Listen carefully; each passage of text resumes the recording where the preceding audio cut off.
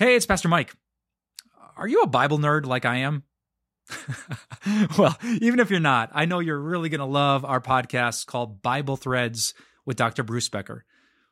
Bruce is a friend and a colleague at Time of Grace, and he's a great teacher of the Bible. In his podcast, he uncovers the threads that run through the scriptures from beginning to end, and I'm not exaggerating when he will help you dig deeper than ever before into God's Word. He's going to inspire you to live with greater confidence and joy as he does. So just search for Bible Threads wherever you get your favorite podcasts. We've been talking about Samson. When Samson was born, he was set apart by God to deliver the Israelites from the Philistine enemy. He was gifted with this incredible supernatural strength. But last time we saw that he fell from grace by relying on his own strength and not God, and the Philistines captured him and they took him to their temple. You know, Samson is really a paradigm of us.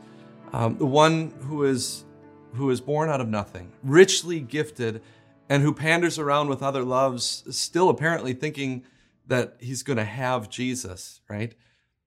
Could there be a greater fall for you as you look at your life and me as I look at my life than the times when we feel self-sufficient in life? Look at how you're gifted.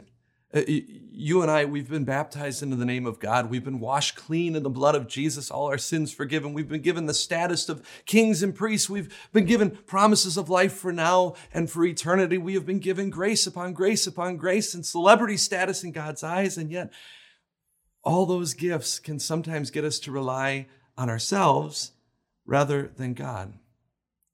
What temptation that you've struggled with have you stopped fighting against long ago because you think you can do what you want and still have Jesus? What risky behaviors are you engaging in that could signal a fall from grace? Remember Paul's words, if anyone thinks he's standing firm, be careful lest he fall.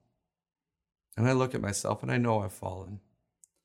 And having fallen so far, can we ever look God in the face again? Can we ever trust him to forgive us? Well, there's only one thing to do, and for this one thing, let Samson be our teacher. So Samson is in the pagan temple, surrounded by thousands of his enemies.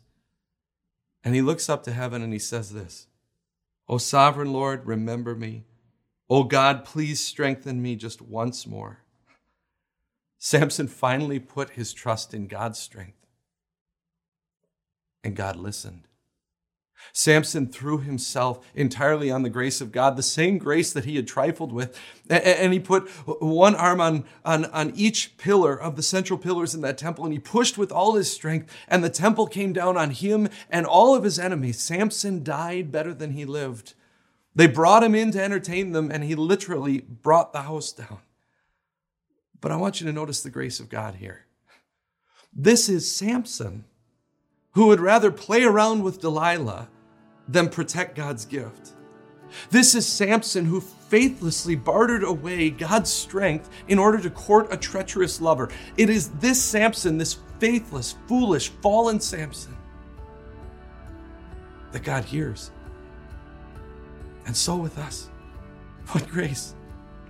Despite our self-sufficient attitude, despite thinking that we've got it all under control ourselves, despite the times when we coddle sin and trifle with it, when we cry out to God, he hears and he answers, period.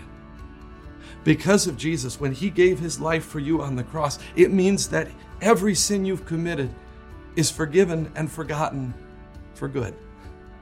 God hears you and he forgives you for Jesus' sake. That's something to take comfort in today.